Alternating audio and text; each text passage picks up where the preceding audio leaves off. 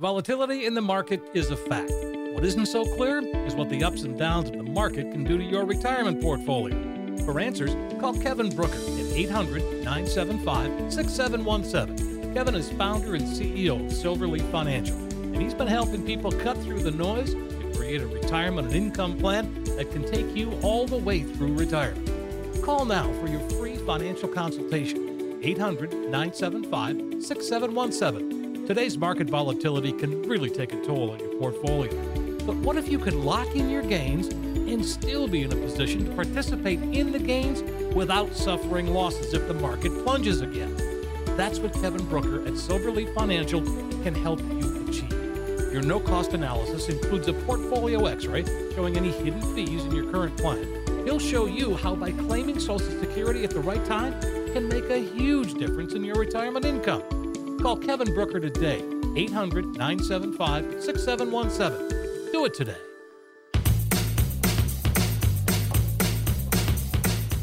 This is Kevin Brooker, and we are cruising through retirement.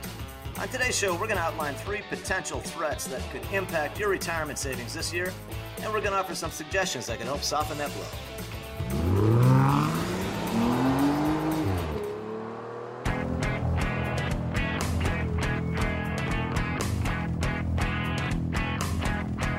You found Cruising Through Retirement with Kevin Brooker. Kevin is an investment advisor representative with more than 30 years experience. He's helped thousands of people cruise through retirement, and he'd be happy to help you too. Stick around for today's adventure on Cruising Through Retirement.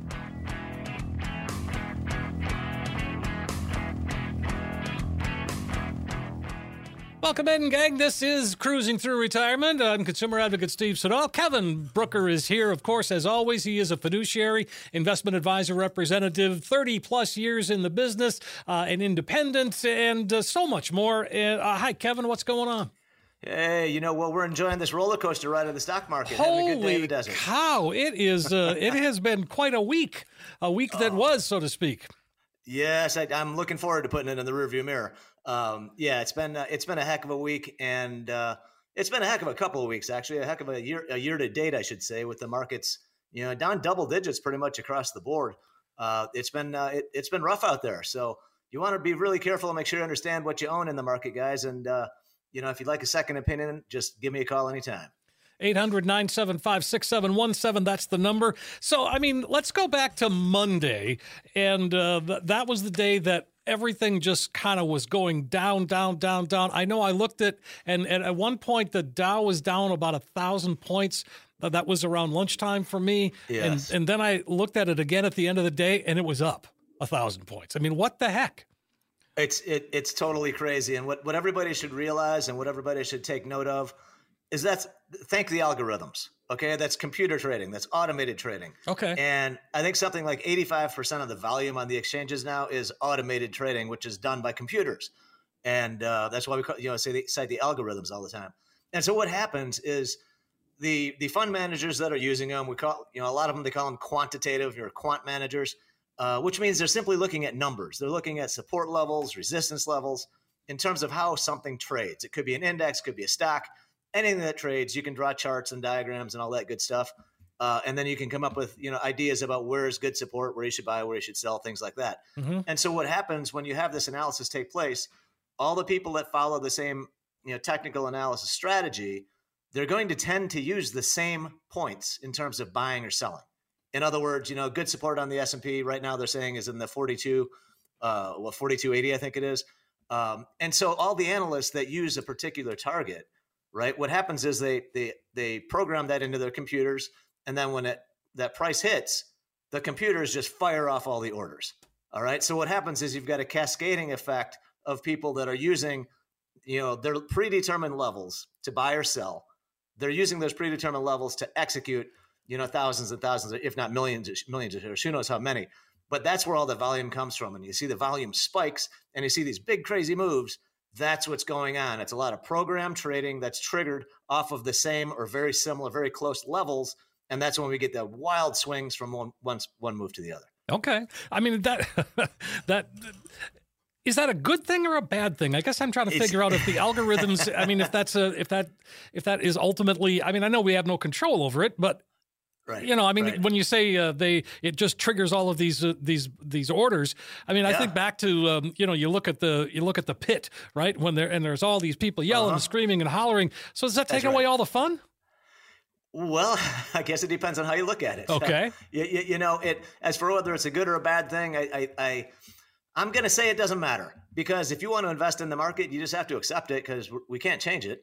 But I think what the way that I look at it is just to remind yourself that just because, let's say Apple, just because it's down from its high and got hit over the last few days, it doesn't mean anything changed. It doesn't mean there's anything bad, anything fundamental has changed. It simply means that other traders or other investors are taking it down for any number of reasons. It doesn't necessarily mean, though, that it's a fundamental reason.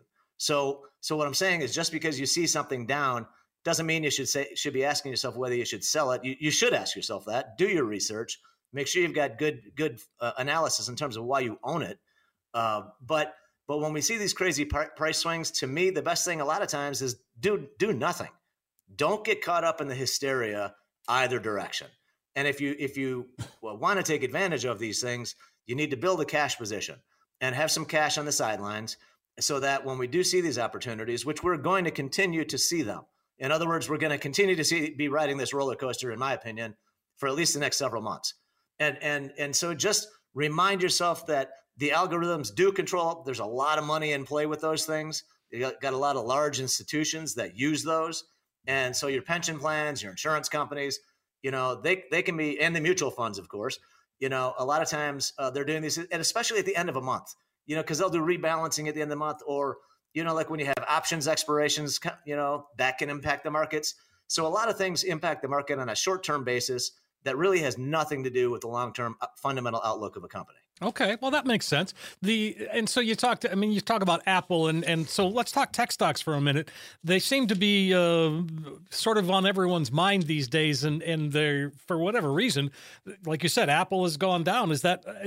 And you said it, and it's not a fundamental reason. Why?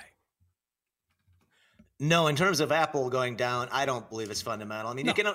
The one thing about the market, and you can always come up with a theory, right? And if you turn on any news channel, they're going to say, oh, it went down because of A, B, and C. But the fact is, nobody knows exactly why it went down unless you're able to get into the minds of every single individual that ran a trade and find out what their logic was. All right. So it's everybody's guessing. They're trying to find the most logical reason. All right. And what they're most likely going to say in terms of the tech stocks getting hit lately, it's, well, that's because interest rates have risen. And as interest rates rise, that makes the future cash flow of these companies less valuable. Therefore, their earnings, the valuation is going to compress because their future cash flow is not as valuable as it was when interest rates were much lower. That's the answer that everybody will give you in terms of you know, why the tech stocks have been getting hit. But the fact of the matter is, if you look back in history, you know, tech stocks have done very well when interest rates were rising. I think we went through this, I think it was 2015, the Fed was raising rates and maybe between 15 and 17, something like that. And they raised rates several times and they did perfectly fine. So it's not a direct, you know, don't draw a direct conclusion that it means you need to avoid tech stocks. What it means to me is that just be prepared for the volatility, find the ones that you like, and come up with a price at which you think is a good value, a good price to own it. And I would suggest staging into it. I kind of feel like some people that go in and just buy everything all at once, it almost feels arrogant to me. It's like, you really think that you know the market that well that you can put it all in at once? Because I don't think anybody does. And so what I like to do, I like to go in stages. Maybe buy a third here, you know, wait a couple weeks, buy another third, wait a little longer, and buy another third, and kind of stage into it. I think that's the good way to do it. It can work both ways, though, right? The market is a double-edged sword. So if you know, you might end up paying a higher price, you might end up buying some cheaper, you know, but we all need to accept that that being in the stock market means you have to be prepared for the volatility. And if it makes you uncomfortable or anxious, then you probably have too much exposure to the stock market. And that is based on any number of things, I would guess, you know, age and how much money you've got saved, all that kind of stuff. And, you know, so I read the story and they use the term sector rotation. Does that make sense to you? Yes. Oh, it makes total sense. In fact, I employ it sometimes. Okay. Yeah, sector rotation, for instance, last year, like consumer discretionary stocks, let's say an Amazon, or that's not a great example of because it had a lousy year last year, didn't do great. But consumer discretionary stocks have been doing well. Technology stocks are doing well. And what happens when we get into a rising rate environment, which was where we've come into in the last year, actually, other things tend to do better. So, for instance, healthcare is an area that a lot of folks are rotating into. A lot of people made a play in energy. Energy used to be something everybody wanted to avoid, but now it's like the fashion of the day. So, but it's come a long ways already. So be careful with it, because energy is really not represented as a very big percentage in the S&P 500 index. It's one of the smallest sectors. So, but sector rotation, they're trying to take advantage of a different economic environment to figure out which sectors of the market are going to benefit. So lately, it's been consumer staples and utilities because of the drop that we've had. And when the markets get scared, they tend to go into bonds or preferred stocks or high dividend stocks, or staples and utilities, which also, of course, pay nice dividends in a lot of cases. Sure. So and so on that note, the what did you? I'm sorry, you called it what you just called it. I'm sorry, I missed what you called it. The goods or something. What? Consumer discretionary, staples. Yeah, that's it. Staples. Sorry. Okay. Staples. Yeah, that's okay. Yeah. Yeah. The staples are things like grocery stores. Yeah. You could say a CVS or a McDonald's. Okay. I would put in the staples category. Some people question McDonald's, and I'm going to say, you know what? It's a cheap place to go get food, and so I consider it a staple. Like, for instance, some of the stocks you might want to take a look at are the places that sell things at cheaper prices, like Dollar Store, Dollar General. Those might be worth taking a look at, because if the economy slows down, that their business is probably going to pick up. And now that's a big generalization, of course, but these are the types of companies that people will look for in a market that we think potentially could be slowing down. The economy could be slowing down. And that's also part of the reason, by the way, guys, for the volatility. Some people have already started throwing out that R word, recession. Sure. I've read that too. Yes. Yeah. And so some people are getting concerned about a possible recession, that the Fed goes too far, right? They haven't even started. Bear in mind, they haven't even started raising interest rates yet. And we already have strategists and analysts say they might go too far and put us into recession. So, you've got all these scenarios playing out, and a lot of these strategists have the ears of the big institutions that control a lot of money. And so you never know what to expect on a day-to-day basis. But guys, I want to tell you, I did a lot of research going back 94 years, right? To 1928. Okay.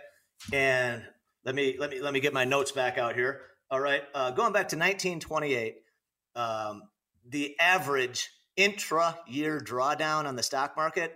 So within the calendar year, the average drawdown is 17%. Okay. That's an average year. So when I say drawdown, I'm talking about from peak to trough. So the high, the 50, the high for the year, and then the low, your maximum drawdown is peak to trough. Okay. Mm-hmm. So on an average year, guys, we've got a 17% drop. At any point in time, we could see a 17% drop. And if you go back over those 94 years, 59 of them had losses greater than 10%. Okay. A little more than half. And 24 out of the 94 had losses greater than 20%. So roughly 25%, 30% of the time, the market's going to lose about a fifth of its value. All right. Those are the averages. All right. So what we had last year in 2021, that was an aberration. That was abnormal. That was not a normal year. We didn't even have a 5% drop last year. That was abnormal. What we're seeing now is normal. Okay. That's really how everybody, in my opinion, needs to consider the stock market as a place that is normal to see these things. But what we mentioned a couple of weeks ago, I think, Steve, we were talking about a lot of the new investors that have come into the market. Yes. And so anybody that's come in the market since, let's say, 2019, they've never really had a bear market. They haven't really even had an extended period of time where they saw a correction. So one thing I am concerned about, there's probably at least 20 million investors, I would say, have come on board in the last couple of years. And I'm just thinking about Robinhood. Now, granted, a lot of these accounts are really small, like in the hundreds of dollars, not thousands. So they don't carry necessarily a lot of weight, but not everybody has that small account. And so one thing I do think about is, how are these new investors going to react to a lousy tape, to the stock market going down like we're seeing now. And so I think that's another element that we haven't considered too much. And if I'm not mistaken, I think the market's doubled just going back those last, between 1920 and 21. So that's, and I think the last time the market grew 100% in 3 years was the end of the 90s. So, and then what happened? Yeah. And that's where I was going. So, these are parallels, right? It doesn't mean it's going to turn out the same way, right? Right. The valuation, I remember, I was in the market in the 90s and I started in 1990, and the 90s were a fantastic decade, no question about it. But there were a lot of stocks that just got to insane valuations. And I'm going to say a lot of them got crazy valuations here last year. A lot of these companies that have no earnings, like we talked about Peloton a few times. Yes. And they've gotten absolutely crushed. So the stocks that have that don't really have any earnings, that are just trading at like 100 times sales or something ridiculous, those are the ones I would hope you've already gotten out of. They are probably going to have a very, very hard time, in this type of market environment. And again, as we start looking at all of this, if we're getting close to retirement, what do we need to be worried about? I mean, do we need to be worried about anything? And I know I already kind of know the answer, because I know with your clients, they've got money that's safe right now, that they need right now, and it's not in the market. Right. The money in the market, that's down the line. That's 5 to 10 years from now. Correct. And that's for sure. That's exactly what it is. And pardon me, I think that it's important to put it in perspective, and to remember that you should only, in my view, you should only have long-term money in the stock market, because like I talked about a minute ago with these corrections and the average year seeing a drop of 17%, and I'm not saying it's down 17%, right? But it at one point during the year, it's normal to see it down 17% from its high, and so you want to be cognizant of that. And what I like to start off with, for anybody that's getting close to retirement or going into retirement, the first thing, like we've talked about many times before, is, we're going to go over your balance sheet, your assets, your liabilities. We're going to go over your income statement, everything coming in, everything going out. And we're going to figure out how much money you need to survive and to live and to do the things you want to do in retirement. And then we want to make sure that income is guaranteed, is my preference. And so that once we have all of the bases covered in terms of income, with income, that's lifetime income. So you've got everything covered. You've got your essential and your discretionary expenses covered with guaranteed income.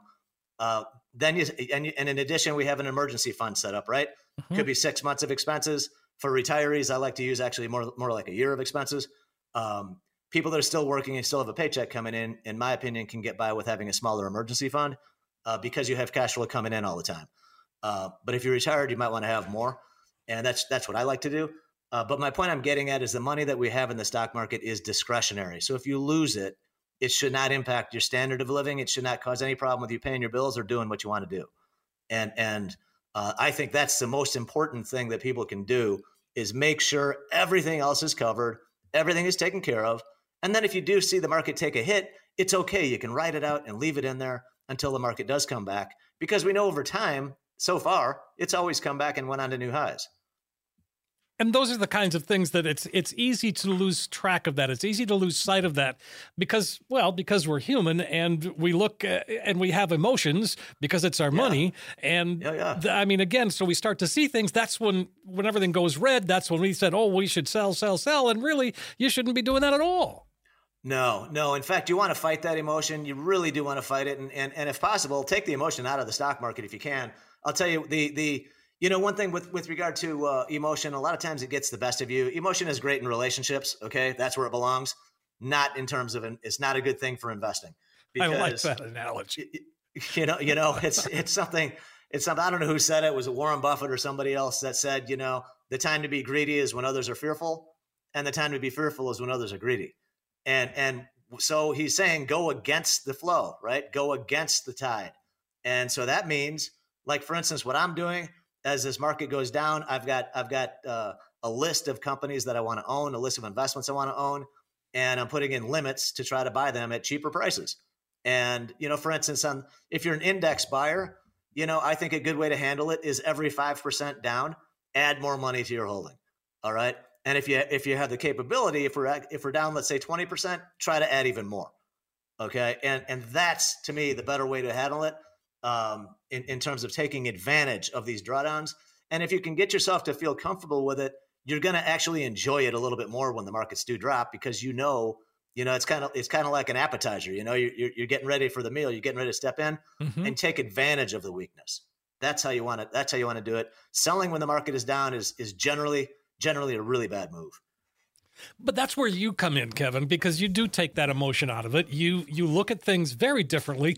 And again, that's why I think, because of your experience, because you've been through this a time or two, you've worked with, hundreds, if not thousands of clients over the years. And so, I mean, again, that's something. And plus you in your early career, you were active. I mean, you were out there, right? Oh yeah. For sure.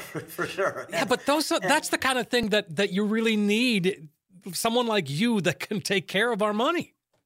Oh, you know what? I appreciate that, Steve. And that's exactly what I'm here for. I've been doing this since 1990, 32 years now.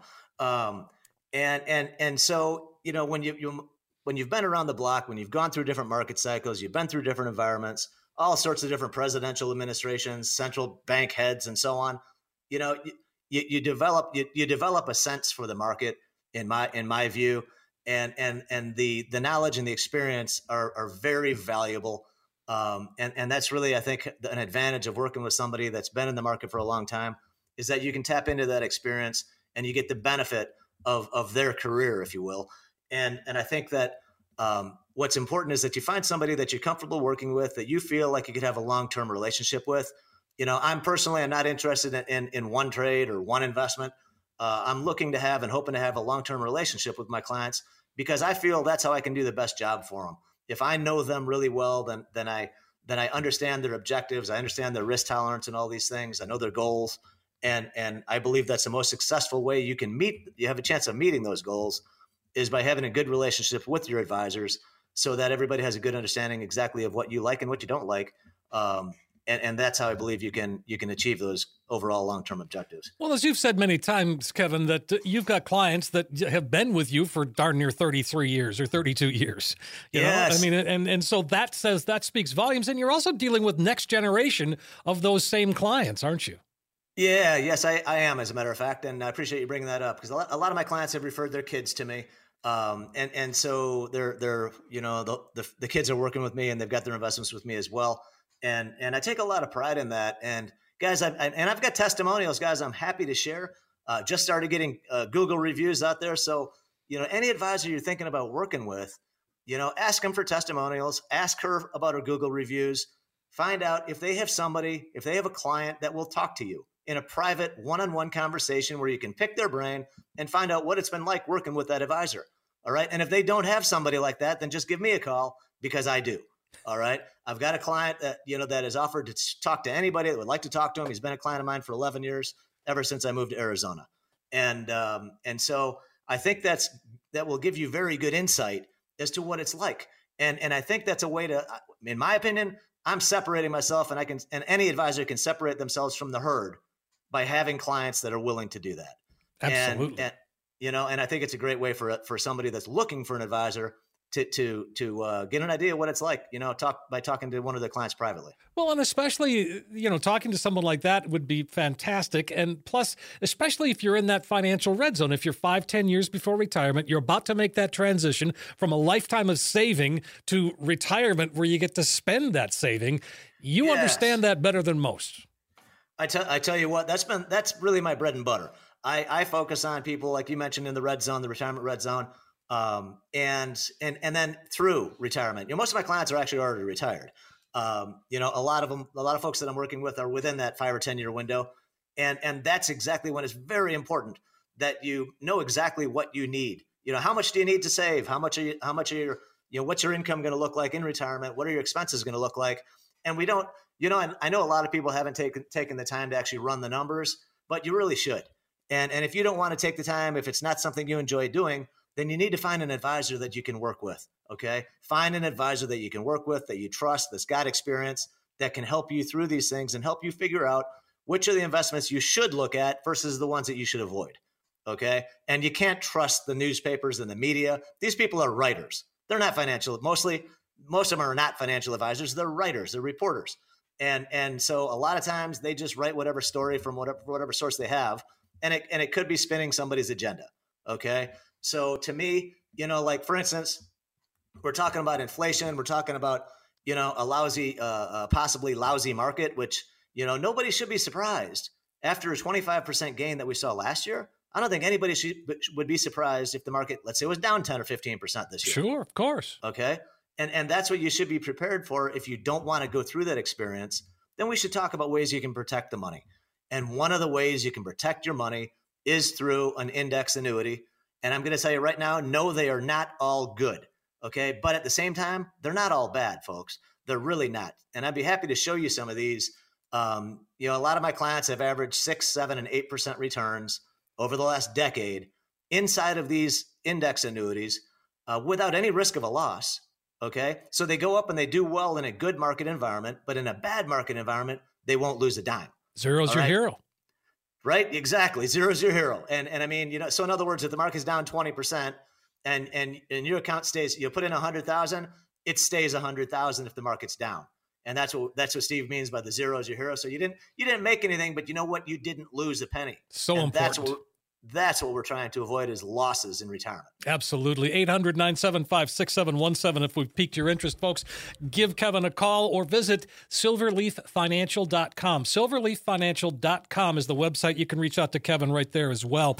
And before we call it done, we were going to talk a little bit about Pure Growth. Has it been as tumultuous for you in Pure Growth as the market overall? You know what? I'm really happy to say it has not. Oh, good, good. And I'd be lying if I said sometimes I don't think about it and I say, all right, I need to look at all my, I need to check everything. Where's it at? And see where all my how they're doing. And so what Steve's talking about is this is a concentrated growth portfolio that is 100%. It's all stocks. There are no bonds. There's nothing conservative about this account is the first thing. What I'm trying to do is demonstrate that I've got a successful method for choosing stocks, and I can buy them at the right time. All right. And so my win rate is about 65%, which means I'm wrong about 1 time out of 3. But so far, 2 times out of 3, we've been doing well. And for 2021, we finished with a gain of just over 35% net. So far this year through the close today, we're down just under 3%. Where the S&P is down roughly 10.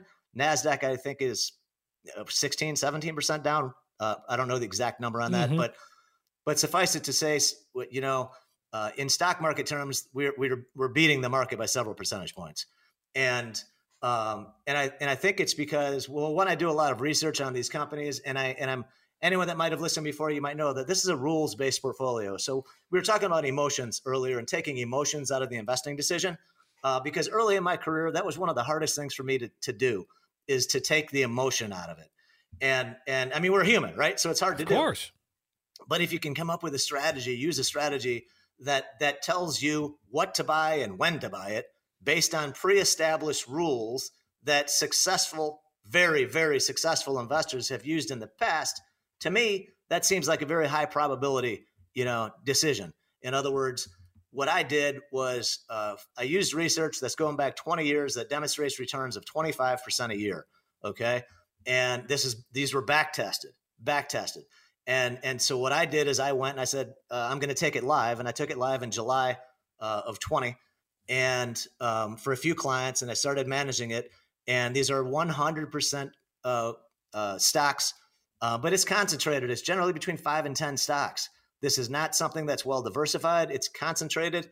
And again, what I'm trying to show is a successful way of choosing stocks. And the idea behind it is that you could put small amounts of money into this, a small piece of a portfolio, but it's not designed to be your portfolio. It's designed to be a small piece of it. And then to use the same research, that's how I choose stocks to add to somebody's portfolio. So for instance, I've got some clients that are conservative. They're older. They're 85% of their brokerage account is conservative, but the other 15%, I buy stocks. So in this case, it's $1 million account. So I do a $10,000 position in 15 different stocks. Okay. So they've got the 15 stocks represents 15% of their portfolio. 85% of it's conservative.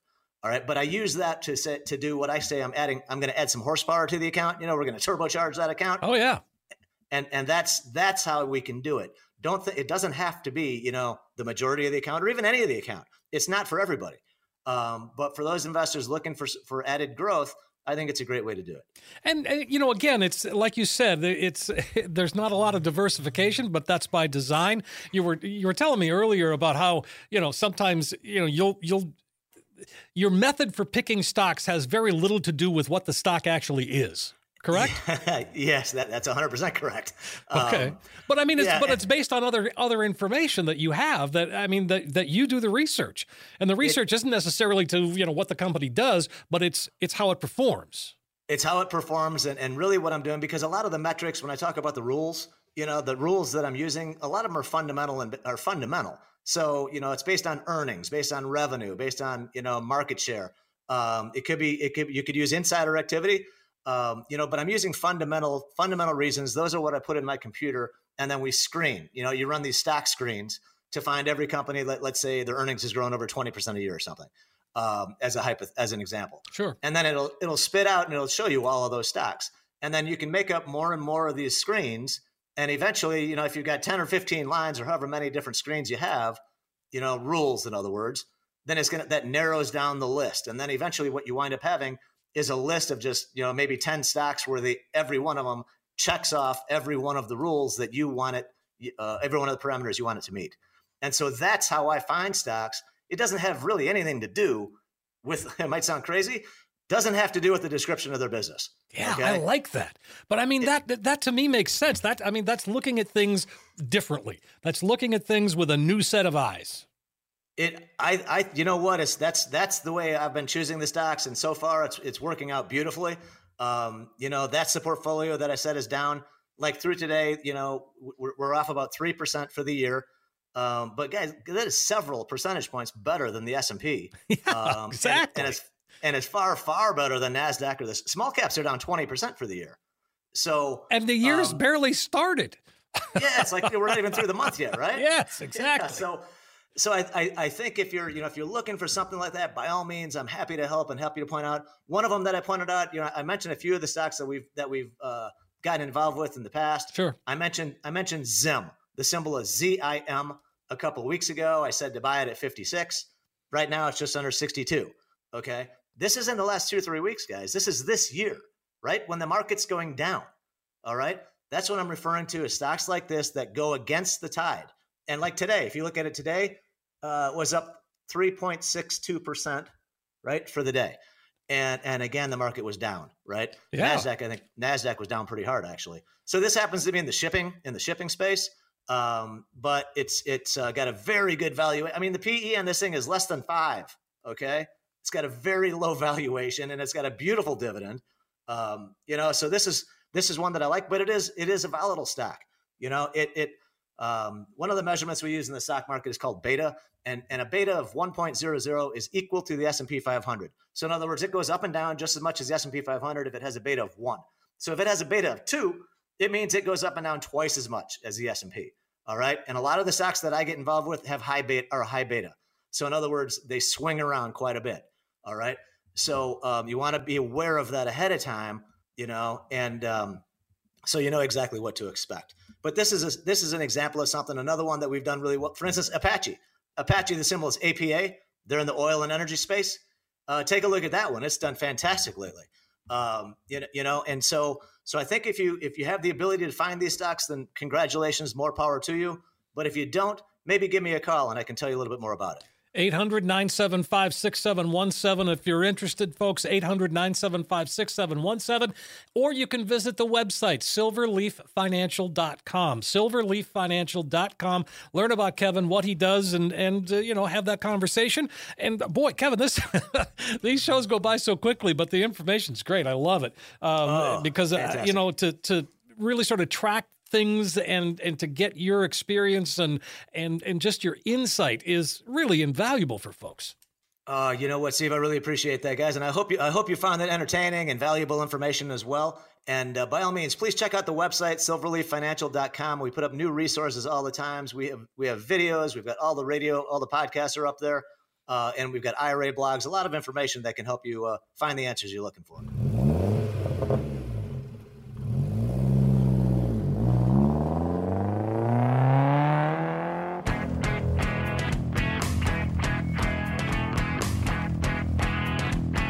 information provided is for illustrative purposes only and does not constitute investment, tax, or legal advice. The covered material has been obtained from sources that are deemed to be reliable, but their accuracy and completeness cannot be guaranteed.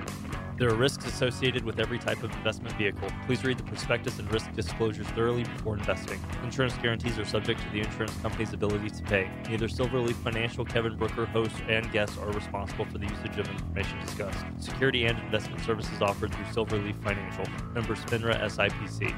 Please consult with an experienced advisor before making any investment decisions.